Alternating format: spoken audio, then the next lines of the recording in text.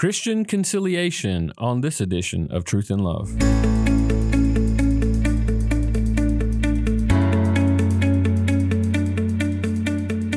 I'm Dale Johnson, and you're listening to Truth and Love, a podcast of the Association of Certified Biblical Counselors, where we seek to provide biblical solutions to the problems that people face. This week on the podcast, I have with me my dear friend, Ernie Baker.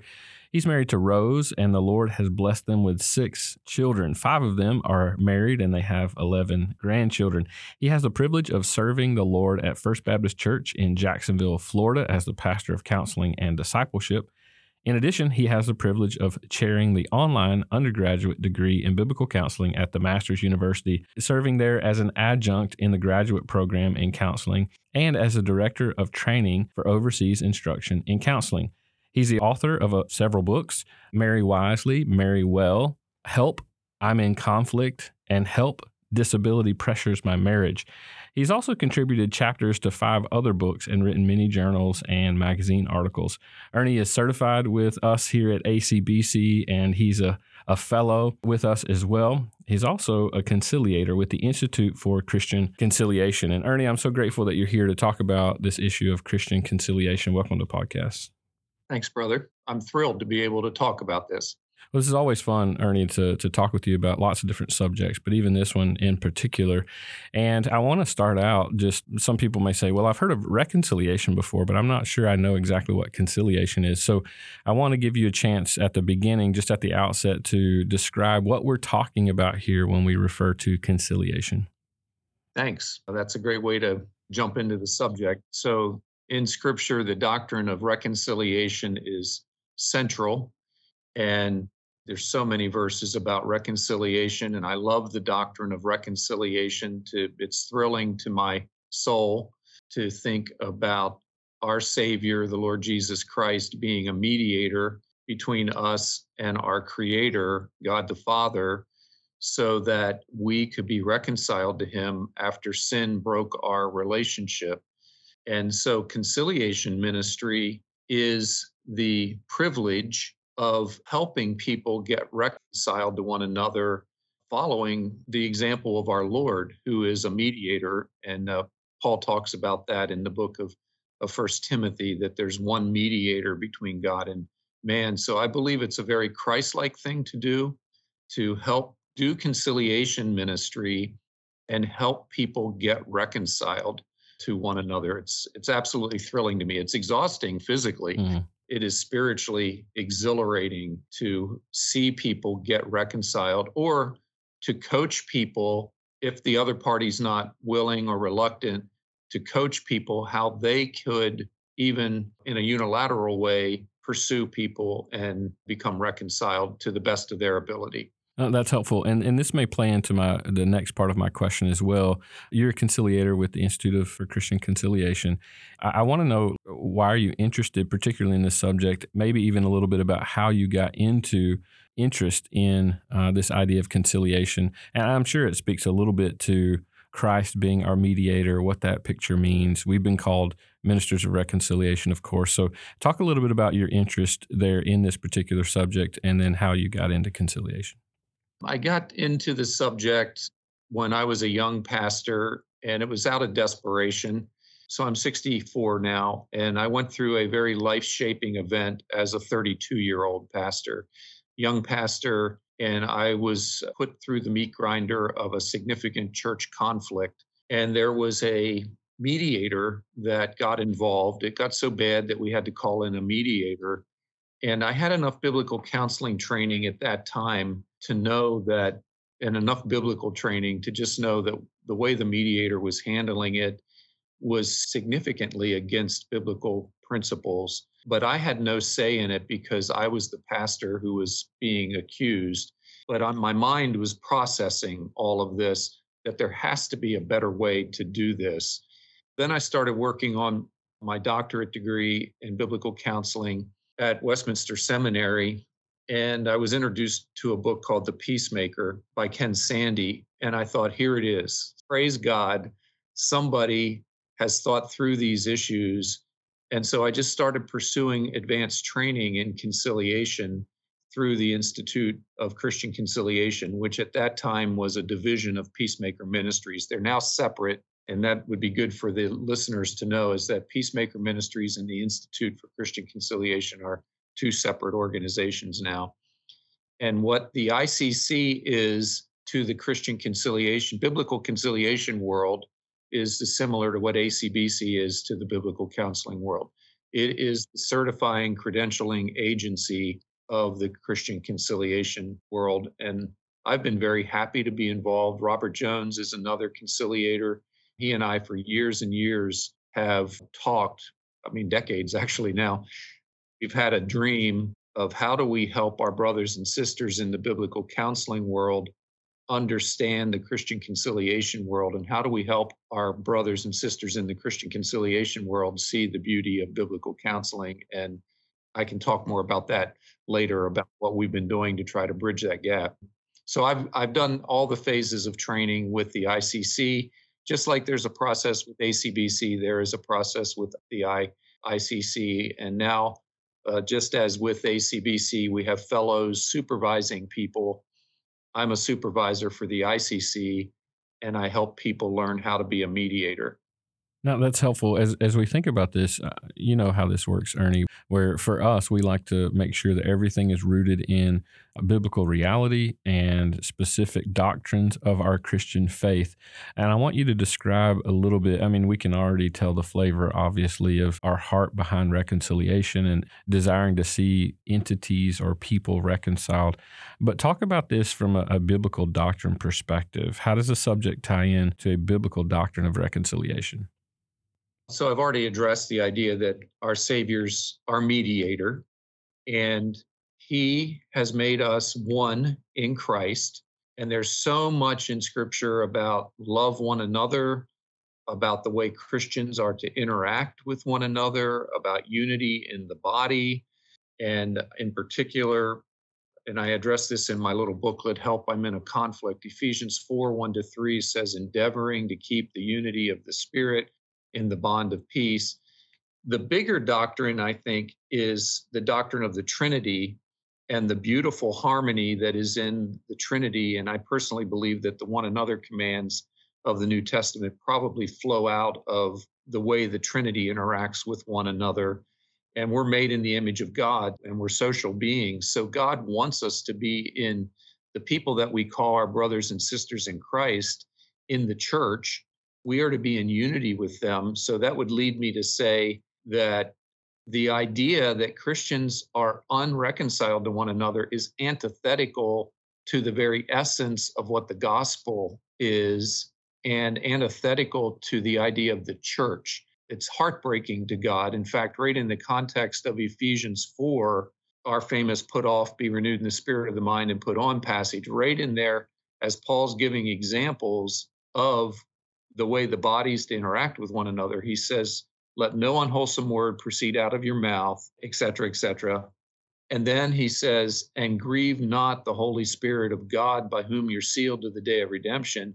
And then he goes into be kind, tenderhearted, forgiving one another. Right in the middle of that is it grieves the Holy Spirit when we're not interacting with each other in the right way. So biblical conciliation ministry is rooted in all kinds of rich theology. Yeah, and these are not simply suggestions. They're calls of the Lord to us as believers, something that, according to our sin nature, is quite frankly very unnatural to us. We would prefer to divide over lots of different issues, but the beauty of the Spirit in us, testifying of Christ, breeds unity. I love the way that you described that. Now, you've talked about this a little bit, at least how you got into conciliation and some of the ways you were impacted early on in ministry. I want you to talk a little bit more about how biblical conciliation principles has impacted you on a personal level, whether that be, someone who, as you've learned this, you've been impacted, or as you've engaged in conciliation, how you've been impacted. That's tough to decide which part the question start with first, but I'll talk about ministry first. I love doing mediations. So I love coaching people with biblical principles of how to get reconciled with others. But when you get in a mediation room, And you see people humbling themselves and confessing sin and then granting forgiveness to one another, husbands and wives that have been so mad at each other, or family members who they have broken relationships, they haven't talked to each other, and then they humble each other because the Holy Spirit's working and we have this process of mediation, and they're getting reconciled to one another. You're seeing the power of the gospel unleashed, and I walk away from every mediation exhausted, just physically and emotionally, but exhilarated spiritually. We even sing songs. We just did a mediation maybe about a week ago. And the end of the first day, we sang Amazing Grace together because they had already been confessing sin and forgiving each other. And then the end of the second day, we finished the whole mediation with the doxology. And it was just this very worshipful, tiring, but worshipful experience. But personally, my own family, when our kids were teenagers, we read the book Peacemaking for Families by Ken Sande, which is a family version of the bigger book, The Peacemaker. And then we practiced that. When our kids got to be teenagers and a little bit older, I used to joke and say, I feel sorry for you that your father's a pastor who's a biblical counselor. and, uh, because we practice those principles in our family. And I wanted my kids to go into marriage having conflict resolution practice. And we taught them a principle based on Philippians 2:3-5 called the pause principle. And our older teenage children, we actually worked through conflicts with them in our home using the pause principle. Rose and I have used it for decades. That is our conflict resolution procedure. Every couple needs to have a conflict resolution procedure. And in many ways, I think Rose would say the same thing if she was here on the podcast, is that peacemaking principles have deeply impacted our marriage, maybe even saved our marriage, Mm-hmm. by learning how to actually apply the gospel to our relationship.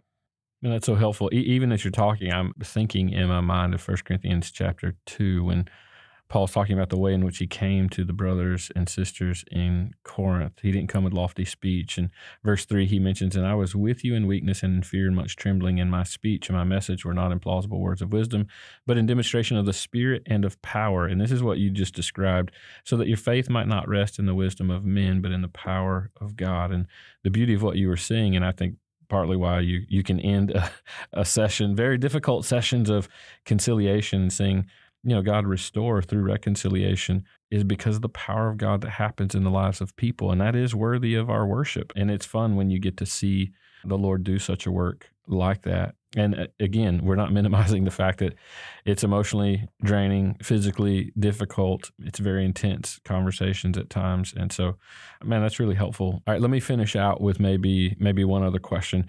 Why is this subject important for us in biblical counseling? And how do you personally use these principles in your counseling ministry? There isn't a week that goes by that I don't use biblical conciliation principles. And if Robert Jones was on the podcast, he would tell you the same thing, because he and I have talked about it many times, that our training with the ICC, we learned strategies, principles, and we both had very advanced biblical counseling training, but we learned things through the ICC of ways to help people get reconciled and strategies to use that we never heard in our biblical counseling training. So I'm using them on a regular basis. We've trained all of our counselors here at First Baptist with these principles and continuing to do that. We're training whole teams of not just biblical counselors. We have teams of mediators being trained here at First Baptist. And we'll talk later, I believe, about mediation. And then by the grace of God, there is a biblical counseling class in the curriculum at Masters University in the undergrad program, both online and in the traditional program. The MABC program now requires a biblical conflict resolution class as a core. And the Master's Seminary, I had the privilege of starting a pastoral conflict resolution class at the Master's Seminary. They continued that even after I left campus teaching out there. They now have a class in biblical pastoral conflict resolution at Master's Seminary, and gotten to teach this all over the world. It's amazing how one horrible story back when I was 32, I've been able to do mediations I forget how many continents now I've done mediations and teach graduate level biblical conflict resolution classes. And I'm just amazed at how the Lord can take brokenness and turn it into something beautiful. So it's dramatically impacted my ministry and how I even think about doing biblical counseling.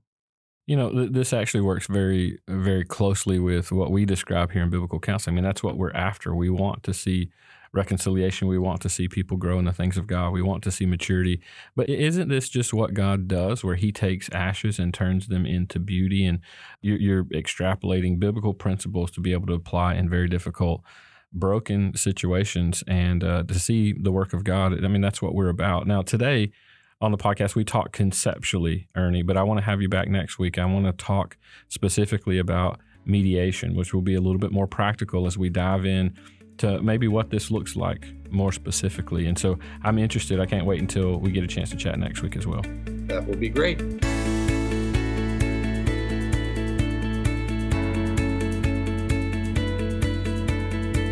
You're listening to Truth in Love, a podcast of ACBC. So thankful for Ernie and how he thinks through this process of conciliation. And it reminds me that we have institutions, our certified training centers, teaching on specializations and continuing education units and advanced topics and our fundamentals all over the place in the U.S. And so I want you to avail yourself to those topics and remind you that next week Ernie's going to join us to talk about mediation. What is biblical mediation? So make sure you join us for that. I want to mention a couple of things before we shut down today. The first thing is we have an upcoming CDT, Counseling Discipleship Training, put on by ACBC in the Austin, Texas area. And so if you're in that area, I would encourage you to take advantage of our fundamentals training being offered at High Point Baptist Church. The first weekend of that training is January 27th and 28th. It's 3 weekends during the spring where you will learn all the fundamentals of ACBC taught by quality teachers as well. I also want to mention that reminds me of our training centers abroad. Look for training around you. There are 82 training centers now of ACBC that are all preparing to teach fundamentals during this spring time. And so make sure you avail yourself to those opportunities, which you can find out on our webpage, biblicalcounseling.com. I also want to mention one other thing. This is a really important note, especially thinking about how many folks we had join us last year for our conference. In October of 2023, October 2nd through the 4th, we will have our annual conference at Grace Baptist Church in Santa Clarita, California. I want to remind you that we have a price jump coming up January 31st. There will be limited seating at this year's annual conference. And so I want to encourage you, if you're planning to attend, it will certainly help us, and you want to make sure that you have a seat, to go ahead and register. That price jump, again, will be January 31st, and there is limited seating available. And so we look forward to gathering as we do every year. We want you to be able to join us. This will be a wonderful time with wonderful teaching. So make sure that you go onto our website, find more out about our annual conference that will happen October of 2023. That price jump happens January 31st. So go find out more about our annual conference, biblicalcounseling.com.